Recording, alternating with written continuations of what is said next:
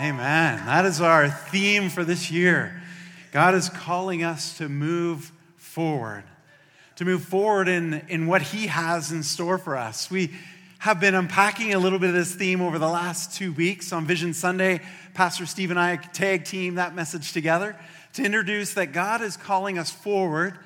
Last Sunday, if you were here, you heard me talk about God is calling us forward in His presence, to new places and new people.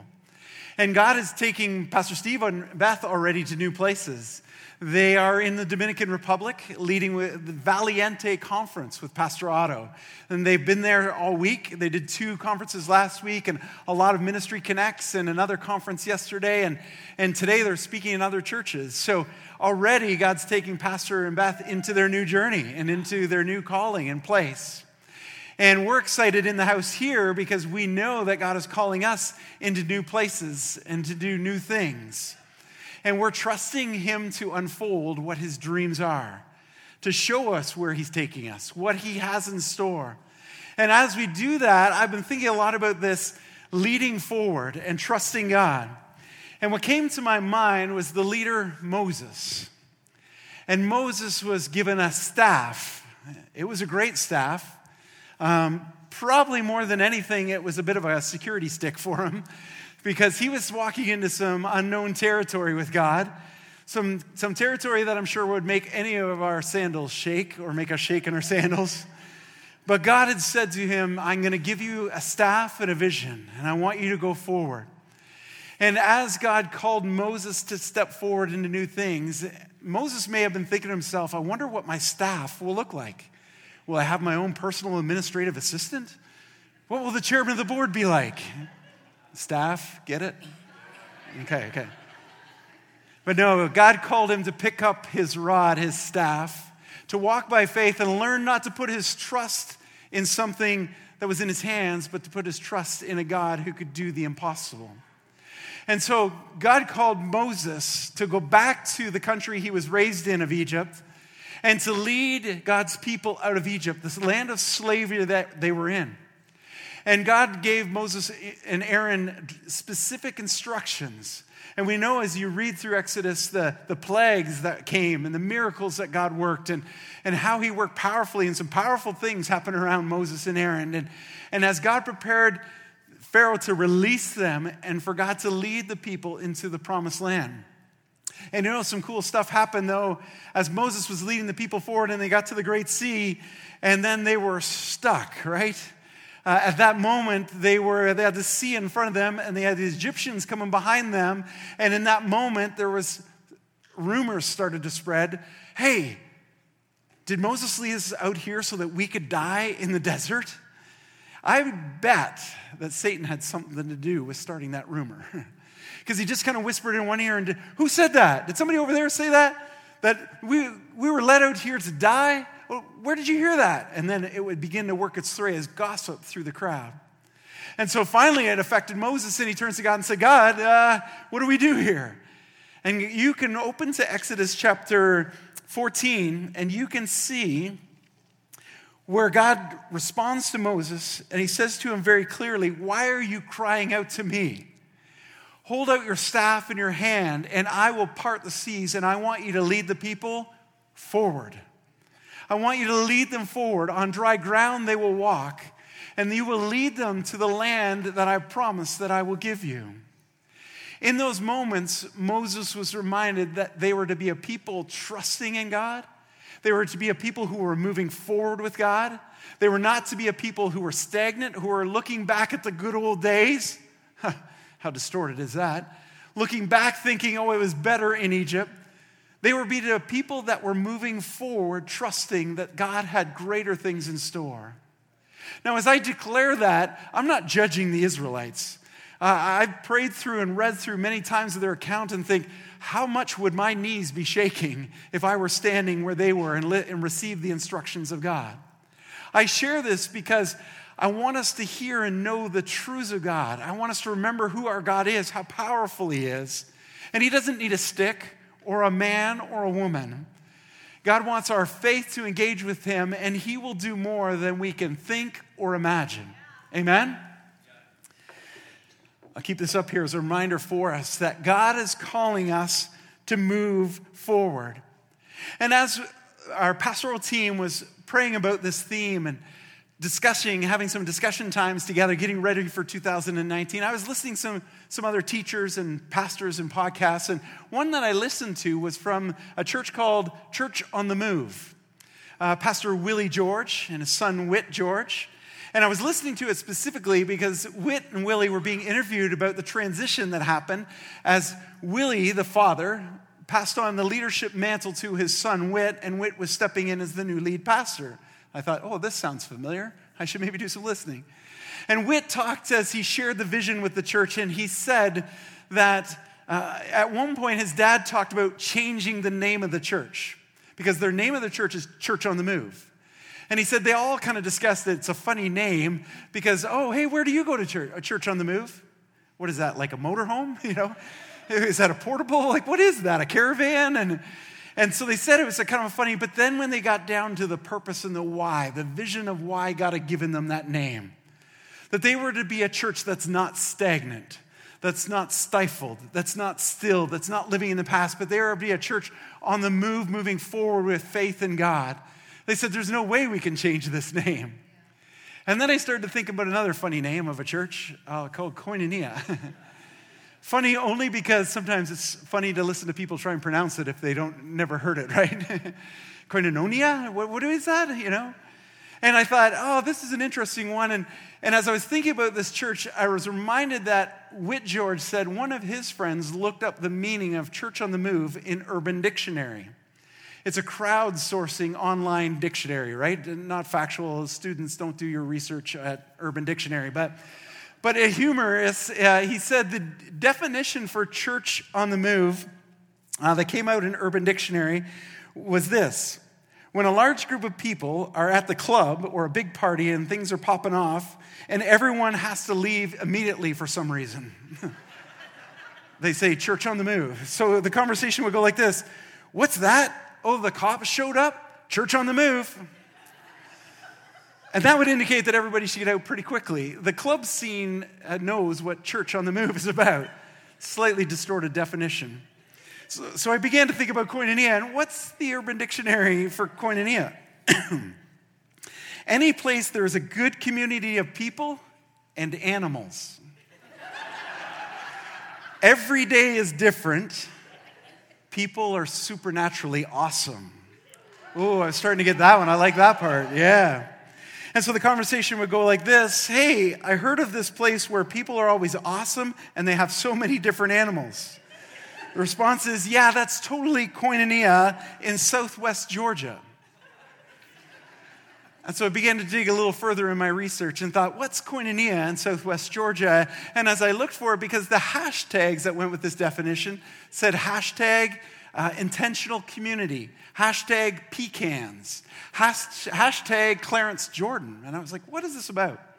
So I researched koinonia in Americus, Georgia. And there was a man by the name of Clarence Jordan who started a community farm called Koinonia Farm back in the 1940s. He and his wife were stirred, and they said, we don't want to do religion or just go to church. We want to intentionally live out our faith in a way that's practical and real, like Jesus taught us to, like the early disciples did. They had community and shared things together and raised food together and helped build one another's houses. And so out of this movement and this vision became Koinonia Farm, Koinonia Community. And as I read through some of the history and the articles of this farm and this movement, I discovered that what was eventually birthed out of it was the vision of Habitat for Humanity. Have you heard of that before? Habitat for Humanity came out of this desire of people to live out their faith in real and practical ways. And it didn't take me very long when I landed on that to think, hey, wait a second. I've been involved in Habitat for Humanity in Waterloo Region. In fact, just around the corner from my home is a street, and I did the research to find out the dates. In 1993, they called it the Jimmy Carter Project, where in 10 days, 10 homes were built for 10 families on Daniel Avenue in Kitchener, right around the corner from where I live. I also knew that the home I lived in on Bloomingdale was part of a Habitat for Humanity piece. I had asked my friend who owned it before us, I messaged him and said, hey, tell me the details of that again. So he said, yeah, in the mid-90s, 95, Habitat moved the home to its current location where we live now. And he said for he and his wife to qualify to buy the home, it was a Habitat for Humanity, so they needed to put in some sweat equity and start working. And so they, who are a part of this Koinonia congregation, said, hey, is there anybody who could help us build our home? And so I heard about how there was a general contractor here at Koinonia serving with Habitat for Humanity. I heard about the electrician who helped wire my home for Habitat for Humanity. Actually, turned out to be my son's father-in-law. I was looking at all these pieces starting to come together and say, oh God, this is so cool. You took what was Koinonia Farm and what was meant to be intentional following out their faith and walking it out. And you took that and you began to birth in it a vision of Habitat for Humanity. And Habitat for Humanity then came and started to work and build houses. And my friend said this Habitat for Humanity home that we were building was no longer a Habitat build, it became a Koinonia build as people came from Koinonia and came and helped him build his house. Yeah, like, God, what are you doing? This is pretty exciting. And somebody came to me after first service and said, I think that's prophetic where you live. And I said, amen, I will claim that. We're part of Koinonia Farm. I don't feel like a farmer, but Koinonia involves animals, right? So God's up to something good. Something big, something great. And we're going to believe him to fulfill bigger dreams than we can think or imagine. Friends, God is just posturing you today for what he's going to break through and do miraculously tomorrow or next year or whatever time period is, so get ready for it for today. God is unfolding things that we are sensing in our spirits and we are declaring in the physical realm to say, God, let it be so. My wife reminds me to slow down when I get excited and swallow. You see, I get excited because when I read things about how God's working in history and communities, when I get to his word and I read about his church and what he is posturing his church to go forward in, I get excited that with my God, with our God, all things are possible. I believe that through and through to my heart, even in the midst when I'm facing opposition, when I'm facing heartache, when I'm facing addictions that are around me or my friends are struggling with. I believe that God is greater than those situations. When darkness is on my doorstep, I say no to it because my God is greater than that. And I get excited because what I read in God's word is what he talks about his church. Church, ecclesia. It's a gathering of people, an assembly of people. It's a coming together of people who go forward in God's purposes. If you look at the Greek word and break it down, the preposition ek means out of. And the verb that puts together the rest of the word means to call. So church is a people called out. It's a people that are not supposed to stay on the couch. It's a people who are not to be stagnant, but they're to be active in their faith, walking forward. We're to be a church on the move. We're to be koinonia on the move. A people who are intentional in their faith and say yes to Jesus and say, we want to see you do what your dream is that you laid on the hearts for this world. I get excited when I hear in the video, as it was phrased, the church is a people, not a building. We are a people. You and I are the church. We the people. That sounds interesting. We are a people, not a building. But so often the enemy just takes this word church and just distorts it, just tweaks it a little bit, and then we could easily get off course. Because he starts to plant a thought in that, oh, the church is about people. Maybe I can distract them and get them focused on attendance. And the church is about attendance. So yes, it's all about numbers, and you should be counting, and you should get as many in, and you should boast about your numbers, and that'll declare what kind of church you are. The truth is the church is about people, but the enemy distorts it just a little bit. Another way he distorts it is that it's a place, it's a gathering, it's where people gather together to worship like we're doing this morning corporately. But the enemy tweaks it a little bit, and he says, it's about your building. Why don't you build something big and high and towering and glorious? And then if you build it, they will come. He distorts the truth just a little bit. Because thank you, God, that we have a building. We are blessed to have this facility for our school, for our events, for activities, for people to come and feel like, hey, this kind of feels like the office when I walk in, but people are smiling and they're glad to be here, so it must not be at work. No, that's not true. But if there is an element where, but the enemy tweaks it just a bit, and he says, if you make big buildings, then the world will know you've arrived. Or even like I talk about our breakthrough offering. Because finance is all that we have. We believe that our finances are God's. He puts it, he gives it to us. He puts it in our hands. But the enemy tweaks it just a little bit and says, hey, if you give, you will get. That's not in the word. That's not what God teaches. And yet, the enemy just whispers these little things and people pick them up. And even they find their way into churches and they begin to be what people believe. We need to keep coming back to saying, God, what is your purpose for us as a church? What are you calling us to? I remember very clearly a September when I was 10 years in ministry. Been serving as a pastor for 10 years. And I remember going into that fall and we were getting ready with our programs. We were starting up our programs again and I just felt flatlined. I felt very lifeless. It felt like we were just trying to make things happen in and of our own effort. That I, as the leader, were trying to build God's church so he'd be proud of us, so he'd smile on us with favor. He'd be pleased with what we had done for him. Look at the good job, God. And that wasn't like my words every Sunday, but something inside of me like that message was fueling me. And I said, Lord, really? Like we've grown from 40 to 60 if we include the animals, and we've grown to 100. But God, 100, like you're a God of more than 100. How do you want to build your church? I began to release and say, oh, wait a second, Father, you pastor this church. You lead it. You show us what you're about and what you're wanting to accomplish. And the Holy Spirit took me to Matthew 16. Would you open there? Matthew 16. And that wasn't just the intro to the message, okay? I just didn't finish the introduction there in case you're worried of, oh my goodness, he's just opened the Bible. How much longer are we going to be? It's leading us to where God's taking us as we go forward. Matthew 16, this passage of deep revelation stirred in me something to believe with God. All things are possible in his vision and dream for his church. It was when Jesus said to the disciples, and he was trying to get them to a point where they would say the truth out loud, where they would declare for themselves what they believed.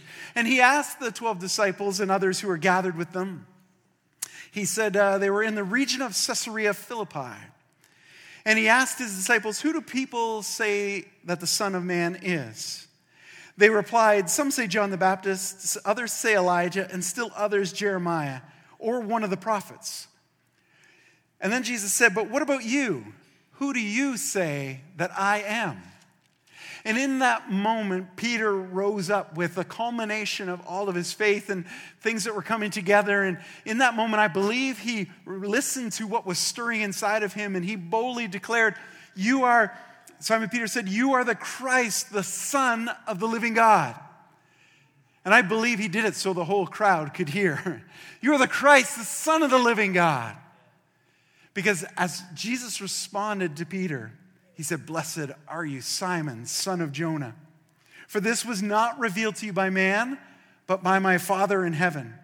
And I tell you that you are Peter, and on this rock I will build my church. And the gates of Hades, or the gates of hell, will not overcome it. I will give you the keys to the kingdom of heaven. Whatever you bind on earth will be bound in heaven, and whatever you loose on earth will be loosed in heaven. And I remember being in the spot of prayer and asking God, how do you want to build your church? Jesus, what are you doing? You're more than a church of 100. And him giving me this text and it just coming alive inside of me to say, oh my goodness, Father, this is how you build your church. The first thing I want to point out here is that he said, I will build it upon this rock. He spoke very clearly saying, Peter, you've received this from the Father.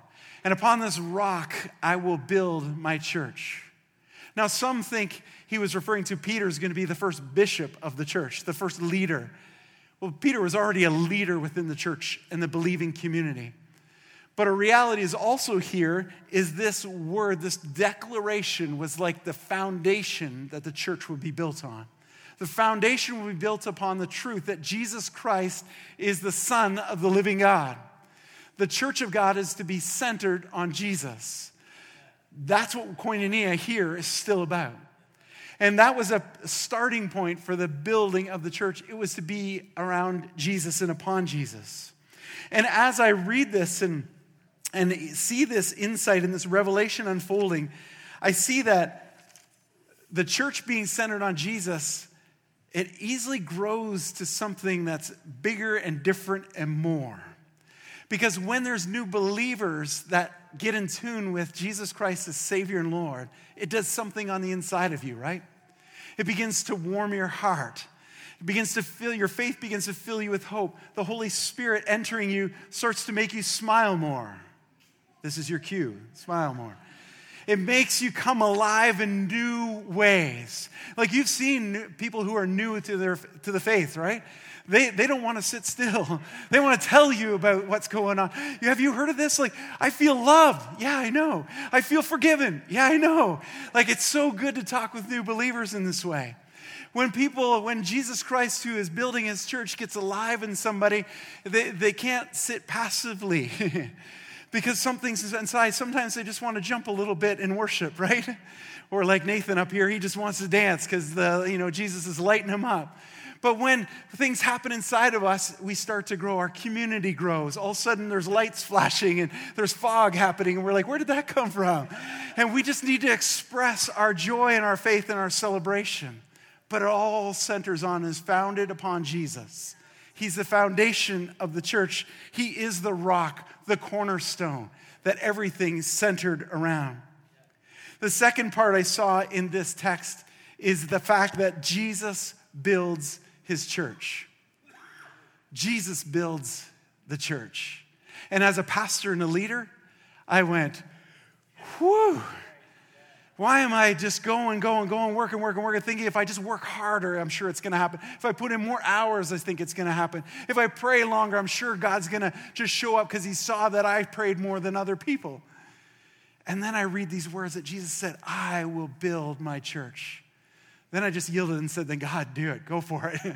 Here I am. Build it through me. Build it through us as a community. Father, we know that we are your hands and feet. You use and speak through our voices, your voice to this world. So Jesus, come and build your church. It tweaked my prayer life back to a more pure way. Jesus, I want this to be your church, not Brian's church. I want this to be you to be known through this place, not us as, oh, look at that community out there. They've got it going. No. We want people to respond and say, what's happening in Bloomingdale? Oh, God's showing up. Jesus is there because that's what he's at the center. So I say, Lord Jesus, then build your church your way. As he builds, it involves us because he wants to pour his spirit through us. His voice and heart through us. He wants to empower our hands, our giftings. I believe the instrumentalists up here wouldn't be half as good if they tried to play on their own. But when you get the Holy Spirit playing through Adam and his guitar, then it gets to be something we want to hear. And we say, yes, Lord, I want to glorify you because you are showing up in this gifting. Something else I see in this passage is when Jesus said, Simon, son of Jonah, he was pointing out that he is a regular, everyday guy, just like you and I. He has an earthly father. And he said, blessed are you, because what you just said did not come from your own, but it came from a revelation of my heavenly Father. My Father gave you this revelation of truth. And upon it, great things are going to be built in my name. And what that says to me as a follower of Jesus Christ, as one who puts faith in God, is God can speak through me with fresh revelation. Fresh revelation is so important. It keeps us alive. It keeps us believing for what God's going to do in his church, in your family, in your workplace. He can give you fresh revelation of what he wants to accomplish and do. And it stirs in us. And I remember Pastor Steve saying this a few years ago. He said, our kids cannot live out their faith based on what God did with our generation. Our kids need to experience God fresh for themselves. Because when you experience freshness from God, then you can't go back. There's no denying it. Because it's something you personally have experienced and it's been unfolded for you. And I have added, I was going to pick up our Target 219 cards. I took them down. I added to my Target 219 card is, God, I want you to bring fresh revelation to me regularly through the 219. Bring it to me so that my faith expands and increases. And I get a little scared when I put that down, but I knew it was a God thing when I put it down, because I get a little fearful that God's going to call me to do something that's pretty big and it's bigger than me. Oh, wait, that's what I'm supposed to be believing for.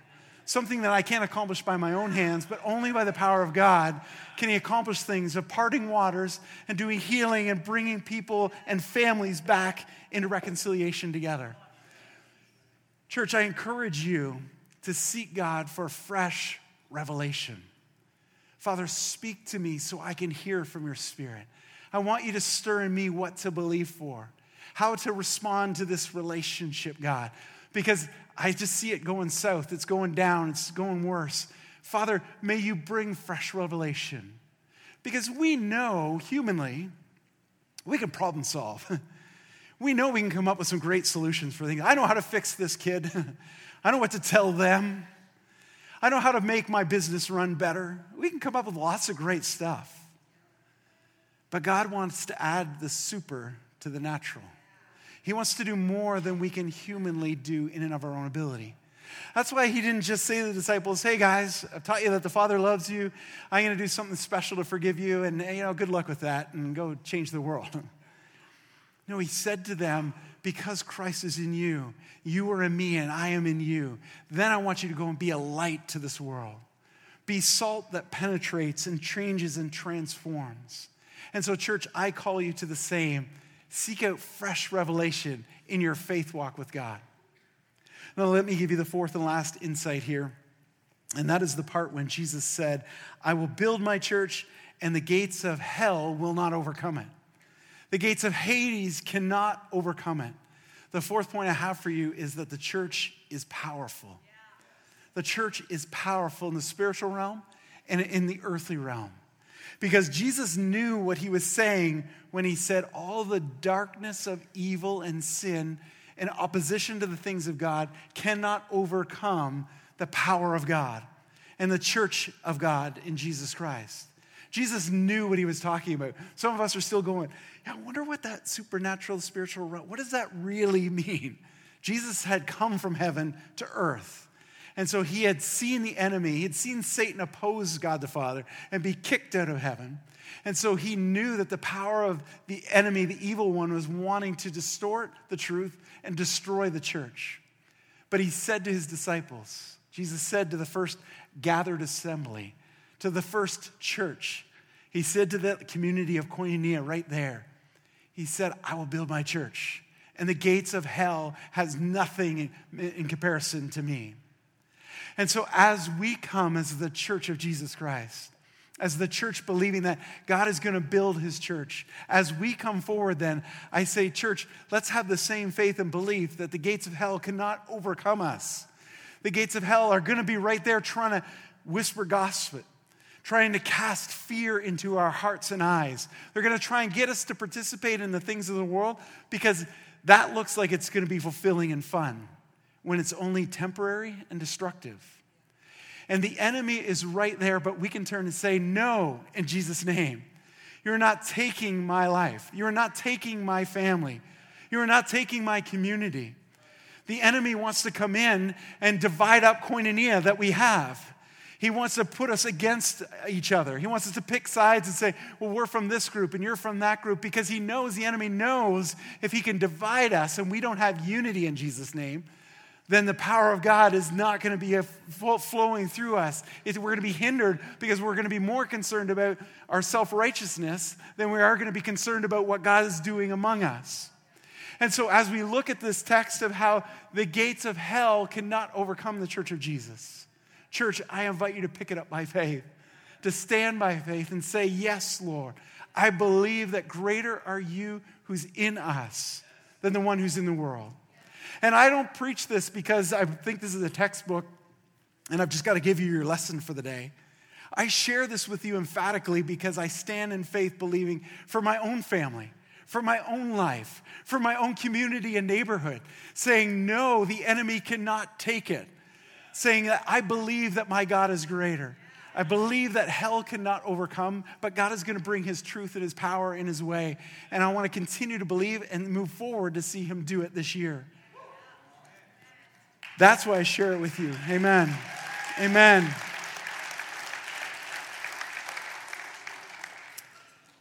And what I want to highlight for us, I don't even know if I've said this because I just get excited. But God is calling us to go forward together. That's what community is. Koinonia, together. That's why the enemy's going to be working to make sure we're not together. He's going to keep trying to work his way in. But God is calling us to do life together. Do you remember the dominoes that were in the video of our theme for this year? Pastor Nathan said he and the creative team tried to set up thousands of dominoes, and it just wasn't working. But I went online this week and was watching some domino videos. 250,000 dominoes, 500,000, and they were trying to break world records. But as we talked as a creative team about this domino effect as a church, what we saw within it is that God puts us in life together, close together, side by side, with each other. Because what we know is that the church didn't start with man's idea. It started as a dream of God. It started in God's heart. And we know that when God reaches out and he touches one of those dominoes, then it leans over and touches another one and has an impact on another. And that one leans over and has an impact on another. And the domino effect, when God's finger and God's hand and his heart and his love is involved, continues to impact something that has no end.